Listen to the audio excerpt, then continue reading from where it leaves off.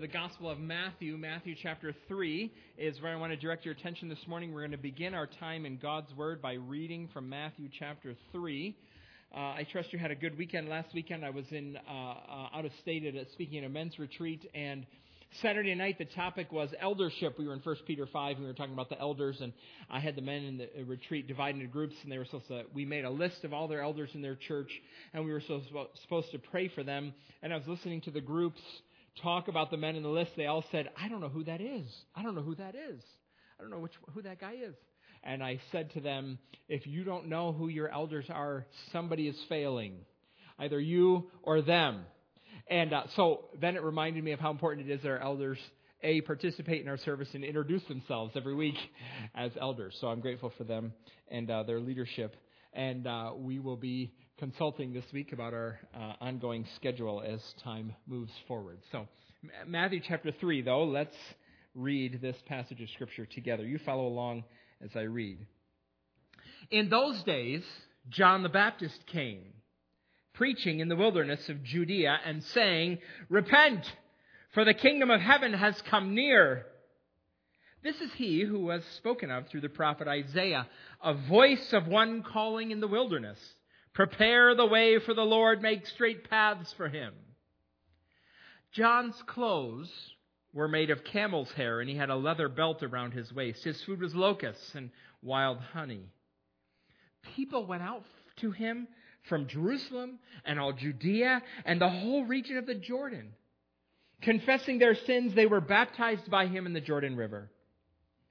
But when he saw many of the Pharisees and Sadducees coming to where he was baptizing, he said, You brood of vipers, who warned you to flee from the coming wrath? Produce fruit in keeping with repentance, and do not think you can say to yourselves, We have Abraham as our father. I tell you that out of these stones God can raise up children for Abraham. The axe is already at the root of the trees, and every tree that does not produce good fruit will be cut down and thrown into the fire. I baptize you with water for repentance, but after me comes one who is more powerful than I, whose sandals I am not worthy to carry. He will baptize you with the Holy Spirit and fire. His winnowing fork is in his hand, and he will clear his threshing floor, gathering his wheat into the barn and burning up the chaff with unquenchable fire. Then Jesus came from Galilee to the Jordan to be baptized by John. But John tried to deter him, saying, I need to be baptized by you, and do you come to me? Jesus replied, Let it be so now. It is proper for us to do this to fulfill all righteousness. Then John consented. As soon as Jesus was baptized, he went up out of the water. At that moment, heaven was opened, and he saw the Spirit of God descending like a dove and alighting on him. And a voice from heaven said, This is my Son, whom I love. With him I am well pleased. Last month we started walking through Matthew's account of the life and death and resurrection of the Lord Jesus Christ. And the first 4 chapters are introduction. They focus on his birth. Here's how he came. That's the introduction. By the time we get to Matthew chapter 28, in about 8 years, by the time we get to Matthew chapter 28, Matthew is going to make some astounding claims about the Lord Jesus. He's going to claim that he has all authority in heaven and on earth, which encompasses, of course, all nations in the world, all ethnicities, all countries, every continent, every people group. He's the supreme Lord. And because he is the supreme Lord, he is worthy of your highest allegiance. He makes a claim on your life for your supreme loyalty in every way. And part of that loyalty involves inviting others to follow him too. And here's the key question that Matthew tries to answer. Is Jesus worthy of that sort of allegiance? He claims it in your life. Is he worthy of that sort of allegiance? Before you give it to him, you better make sure. Several years ago, I think I was volunteering at a school event. I met a woman, and we were talking about her family, and her husband, she told me, is a rabid fan of the Detroit Lions. The Detroit Lions. And I said, well, is he from Michigan? No, this is a family thing. They have for years committed themselves to the Detroit Lions, which for decades has been a poor choice. His whole basement is decked out with Detroit Lions stuff everywhere. He loves the Detroit Lions. He has committed himself to the Detroit Lions, and thus every year he is disappointed. It's a bad decision. Don't ally yourself with the Detroit Lions at this point. Is it foolish for you to ally yourself with Jesus? That's what Matthew's after, as he is writing this introduction to Jesus. That's why he includes these three scenes that we just read in chapter 3. I'm tempted to label this chapter, it's not what you know, but who you know. I'd like to label it that way. It's not what you know, but who you know. You know that expression, right? You've heard it before. It's an expression that we use. You can quote it positively or you can quote it negatively. Negatively, we use it to describe people who are promoted beyond their competence. Who they are is less important than who they know as to where they got, what position they got promoted to.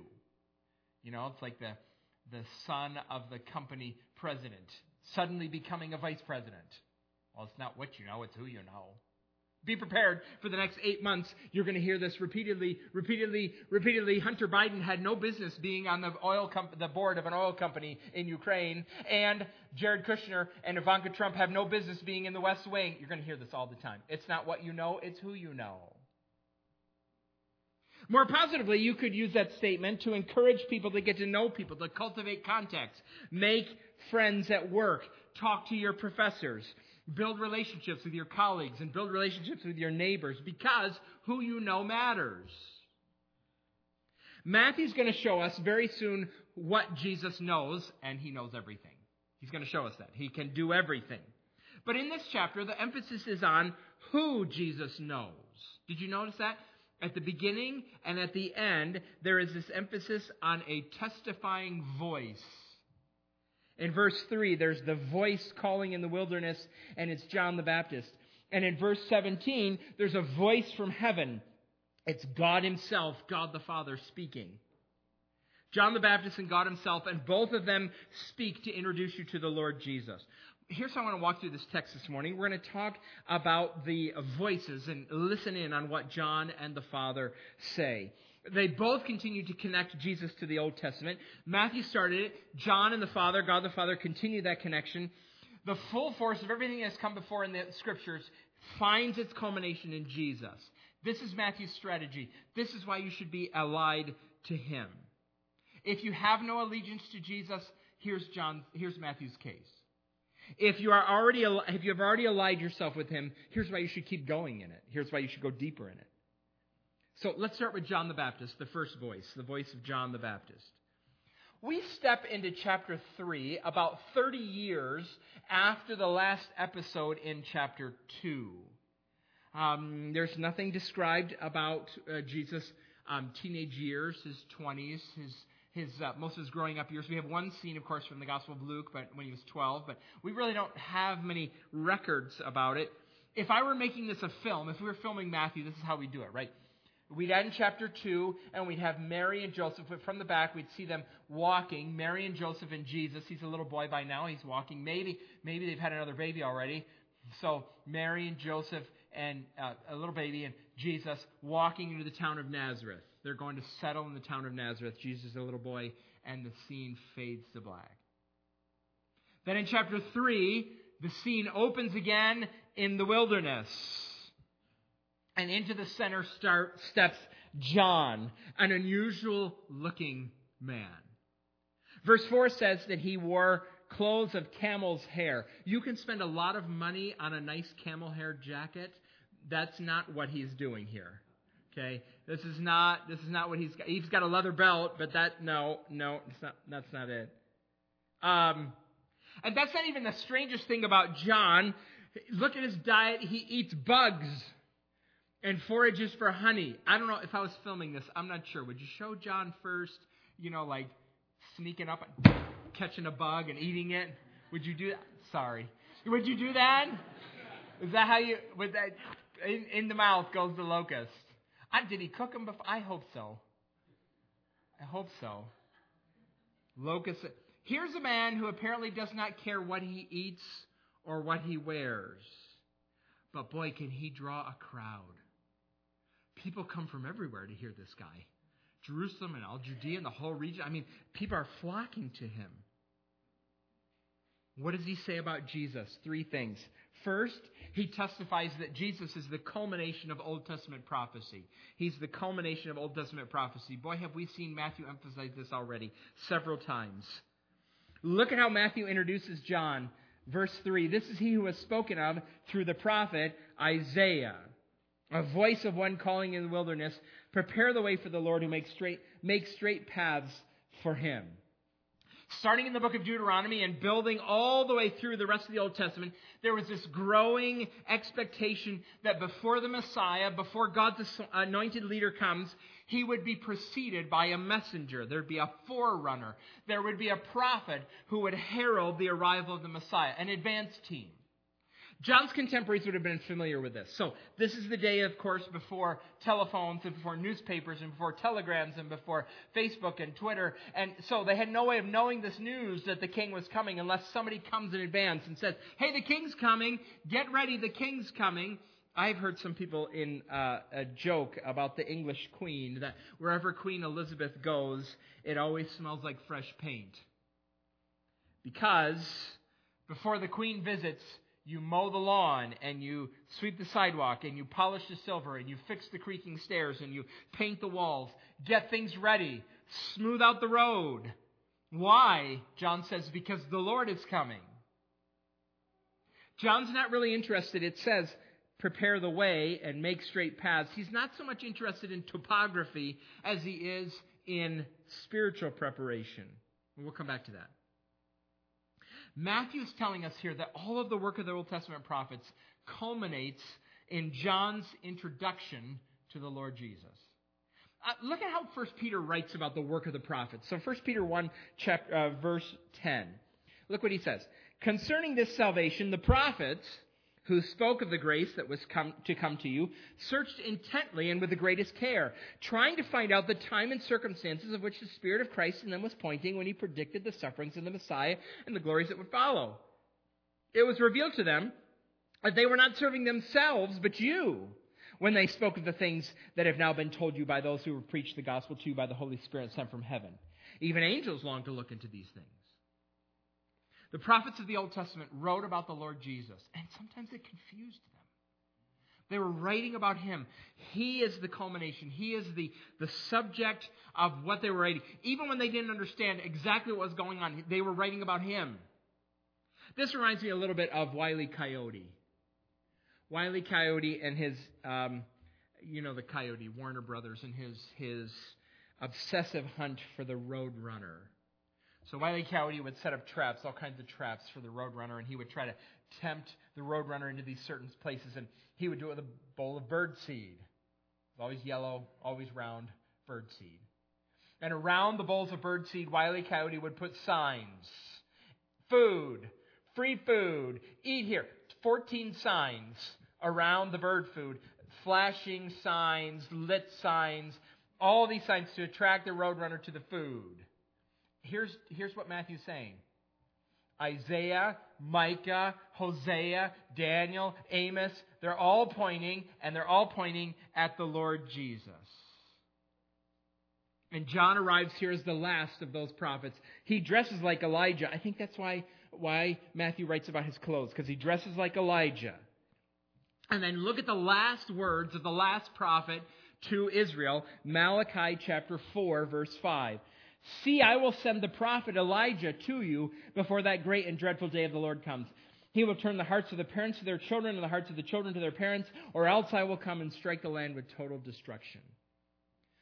Follow me here for a minute. Use your imagination, right? So I want you to imagine that you're a young lady and you come into our church and you start to visit our church and start to attend and get involved and join the congregation. And for a couple months, you have been sitting in the same spot, because that's what you always do. You sit in the same spot next to this older woman, and you get acquainted, and she's very kind. She prays for you. She talks to you. She introduces herself to you. And then eventually, after a couple weeks, she says, I don't mean to pry, but there's this guy at church. His name is Gary. He's a nice young man. and you two might hit it off, I should introduce you to Gary. Fine. Before you get to meet Gary, though, you're in the nursery serving, and one of the people that you're serving with says, have you met Gary? He's really a nice young man. I wonder if you could meet him sometime. The next week, at growth group, one of your fellow growth group members says, hey, I know this guy. His name is, and you say, Gary? Is he a nice young man? I've heard that. Right? Everybody you know, the whole world, is talking to you about Gary and how you should know Gary. And you know what? Here, John the Baptist shows up and all the prophets. And together they say, you should know Jesus. You should follow Jesus. If Jesus calls you, don't let it go to voicemail. Pick up the phone. Follow him. John says that Jesus is the culmination of the Old Testament prophets. The second thing he says about Jesus is that Jesus is the one who brings the kingdom of heaven. Jesus is the one who brings the kingdom of heaven.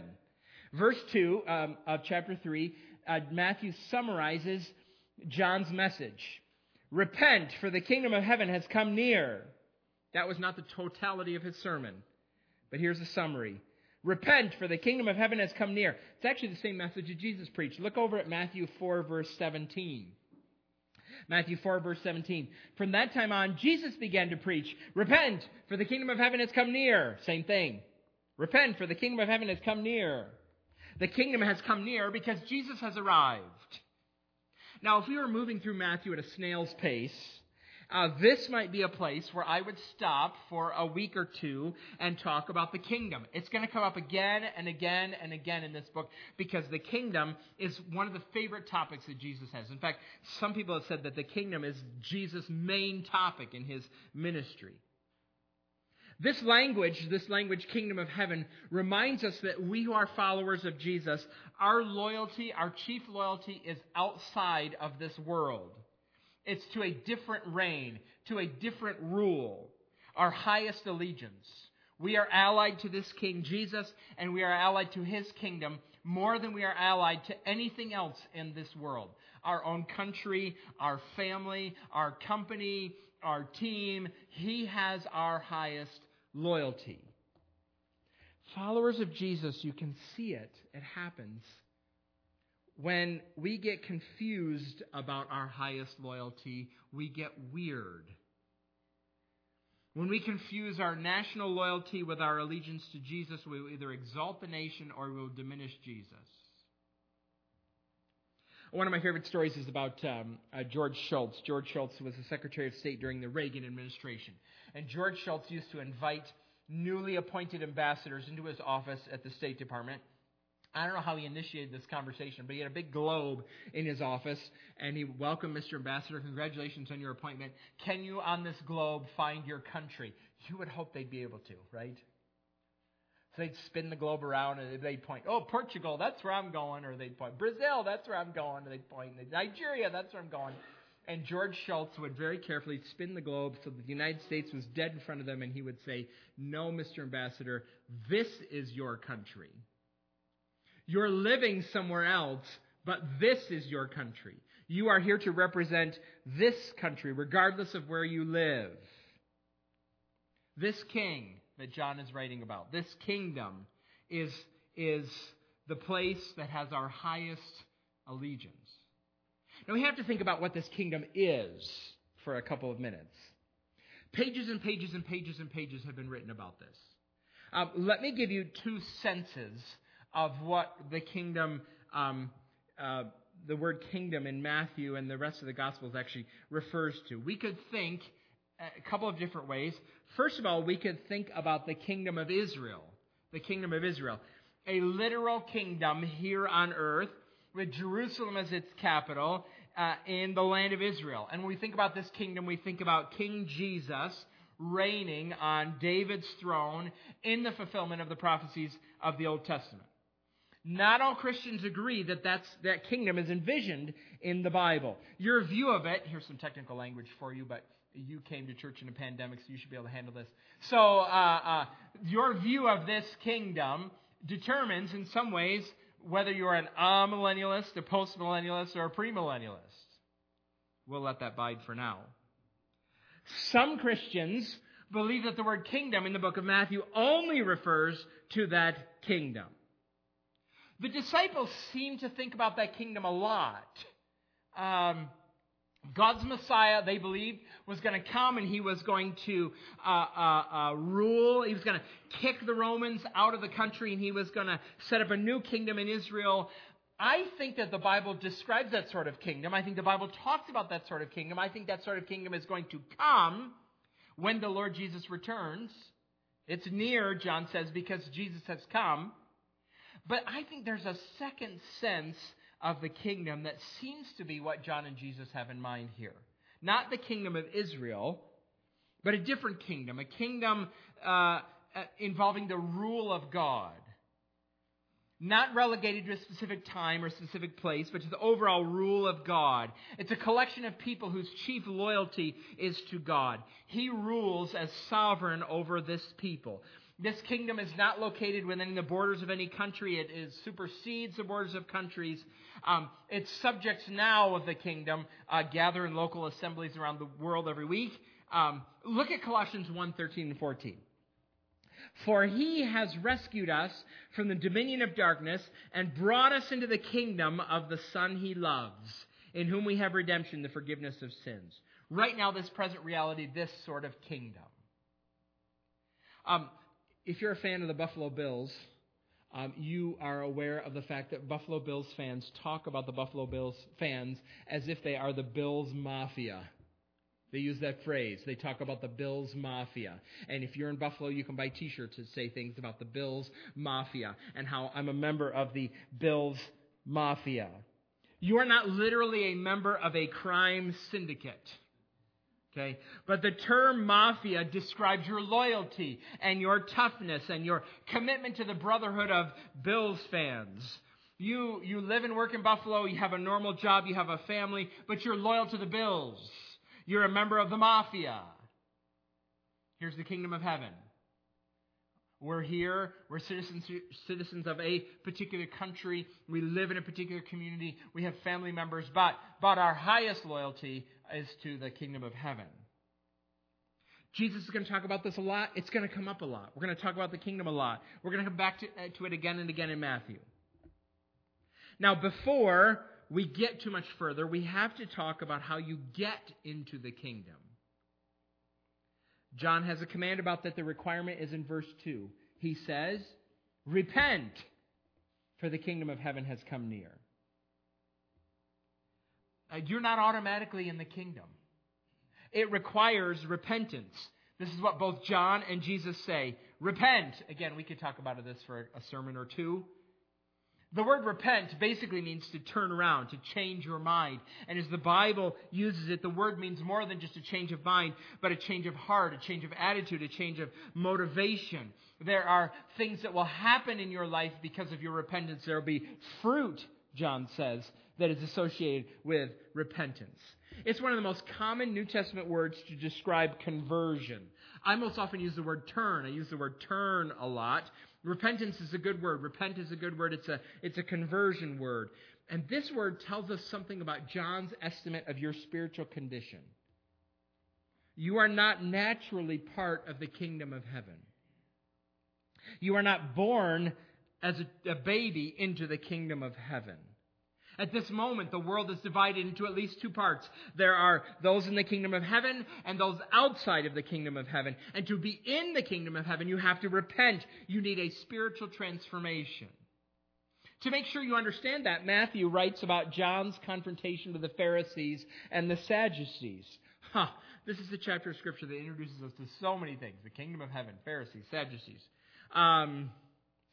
Well, we've all heard about them. You've heard about them for a long time. These are two groups within Israel, the Pharisees and the Sadducees. There was a third big group called the Essenes. The Essenes don't make it in the New Testament, so we'll pass on them for now.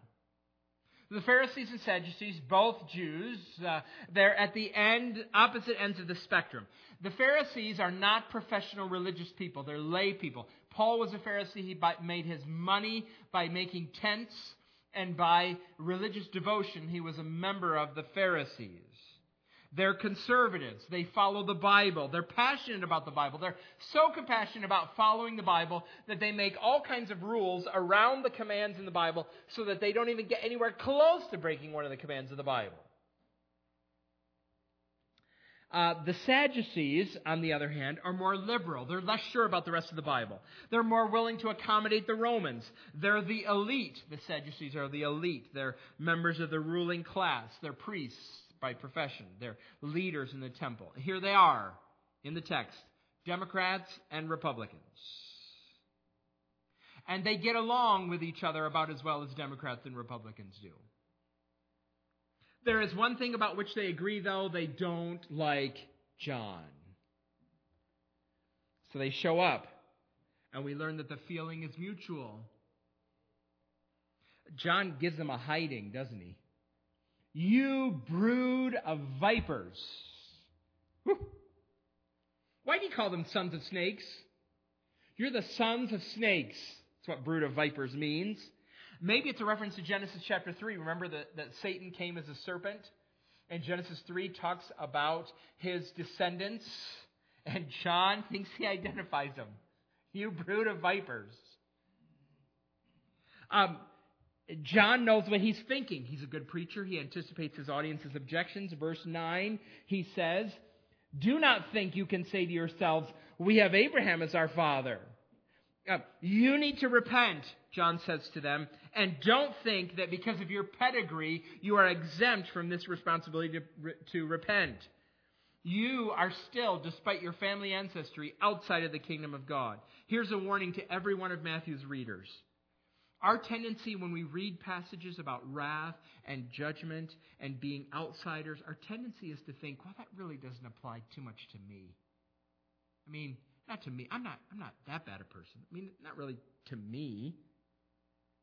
Everyone does it. Everyone defends themselves. Reader's Digest a few years ago had an article about this. Most people exaggerate when it comes to their own positive characteristics. Most drivers, you ask them, are you a good driver? Most drivers will say they're better than average. This happens in prison. So several years ago, they did a survey of British convicts. They asked these inmates, 18 to 34 years old. They did this anonymously. They did it in some privacy. These were men who had been convicted or imprisoned for acts of violence and robbery. And here's what the study concluded. Compared with an average prisoner, the convicts rated themselves as more moral, kinder to others, more self-controlled, more law-abiding, more compassionate, more generous, more dependable, more trustworthy, and more honest. One wonders why they're even in prison in the first place. Remarkably, they also rated themselves, listen to this, remarkably, they also rated themselves as higher on all these traits than an average member of the community. Except with one category, namely law-abiding. Then they said, these prisoners said, well, I'm compared to the people outside of prison, I'm kinder, more self-controlled, more compassionate, more generous. And when it comes to law-abiding, well, I'm pretty much equal to the rest of them. Are you as bad as the word repent implies? If a Pharisee needs to repent, if a Sadducee needs to repent, if a descendant of Abraham needs to repent, you do too. You need a turning. You are not qualified without spiritual transformation to identify as a member of the kingdom of heaven. And as a sign of repentance, John baptized people. The people confessed their sins, maybe right before their baptism. They were immersed in water. Jesus told us to baptize too for slightly different reasons we'll come to later. This was preparatory baptism, a sign of repentance, a sign of turning with an eye on the coming kingdom. This reminds us, as followers of Jesus, we are turning people. We are repenting people. That's what we do. I keep thinking about Dr. Finkbinder's sermon on the book of Job several months ago. Do you remember that fine sermon he preached on Job? And what it says about Job in chapter 1. Job feared God and he shunned evil. He turned from it. Here's one way that you can tell you're following Jesus, that you have repented. There are moments in your life you can point to when you turn. Even now, when you shun evil. There's temptation. There's an opportunity to sin. And I'm going to I'm going to say no to that. It's should be increasing in your life as you grow as a follower of Jesus, that you turn. Here's a third truth about Jesus. We hear from John's voice. We'll pick up the pace here. Jesus is the powerful judge. Jesus is the powerful judge. John sounds like a doomsday prophet here, doesn't it? When the kingdom comes, what's going to happen? Judgment. Jesus is more powerful than I am, John says. I'm not worthy to unloose his sandals. He's putting himself in the lowest servant position you could possibly be in. At verse 12, what's Jesus going to do? His winnowing fork is in his hand, and he will clear his threshing floor, gathering his wheat into the barn and burning up the chaff with unquenchable fire. Who brings the unquenchable fire? Jesus brings the unquenchable fire.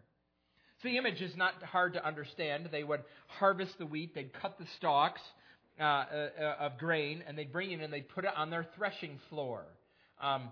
Usually some sort of round structure with a floor. And they'd take their oxen and they'd have their oxen walk in a circle over the grain.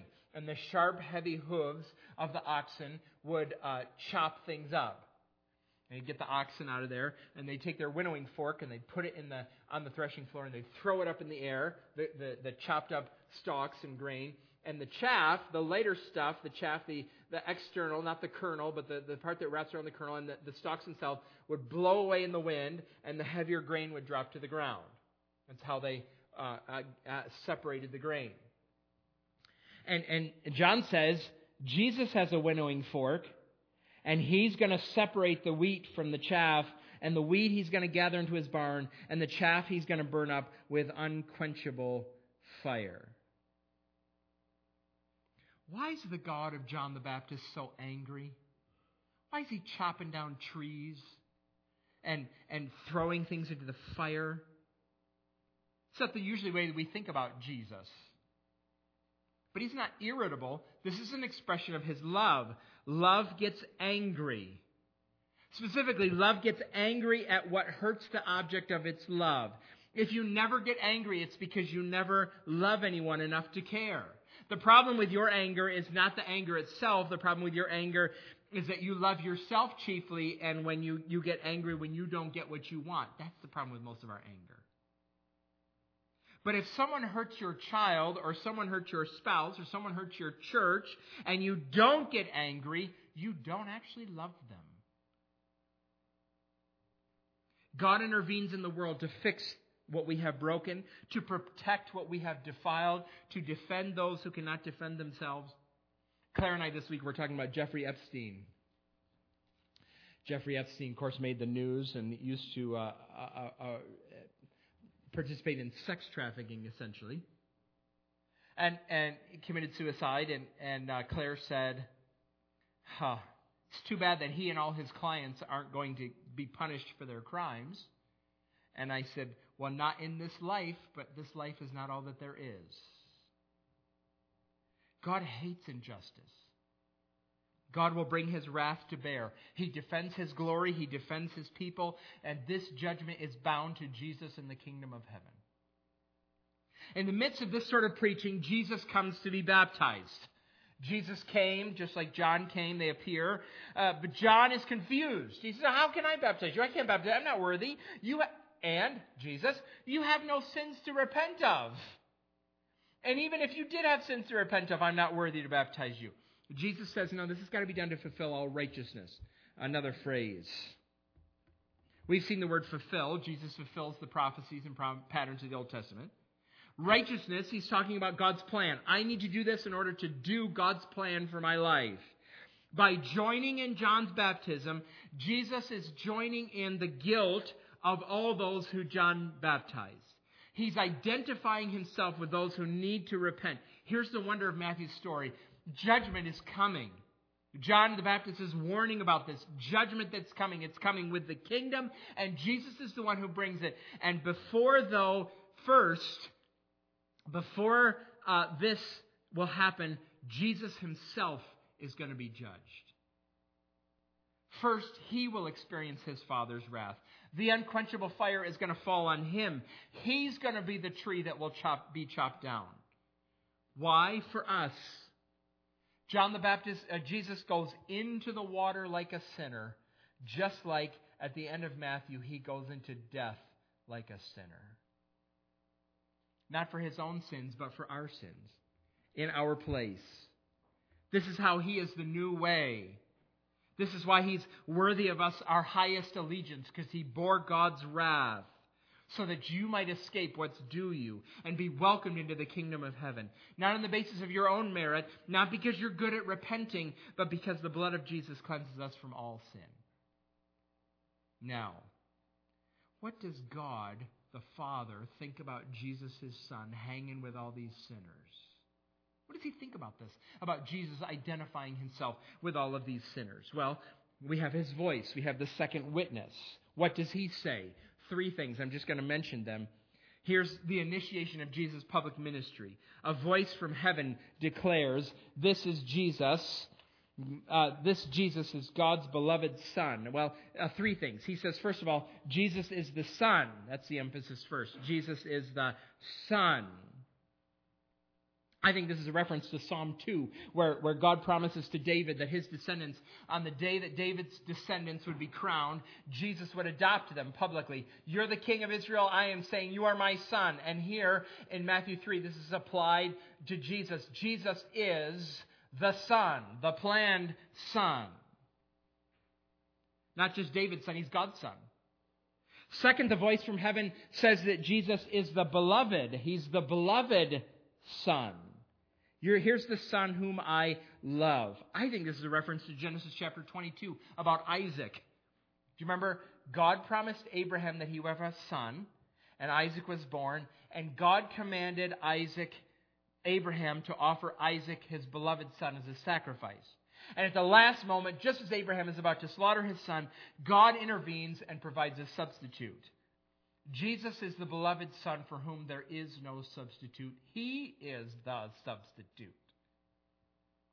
Third, he says he is well pleased. God is well pleased. God is well pleased with his Son. How does God the Father feel about God the Son? He's well pleased with him. In Isaiah chapter 42, look what it says. The servant is going to come. "Here's my servant," God says, "whom I uphold, my chosen one, in whom I delight. I delight in him.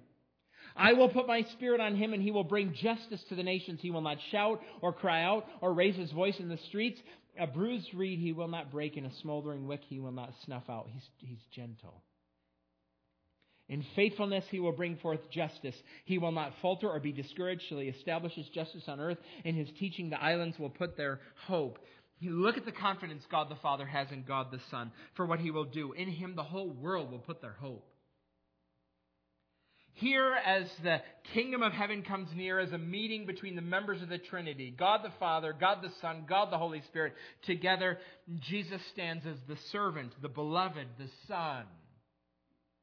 Is he worthy of your allegiance? Here are 2 witnesses who say, yes, he is. John the Baptist and God the Father. Do you need more references than that? Look at who Jesus knows. Let's pray, shall we?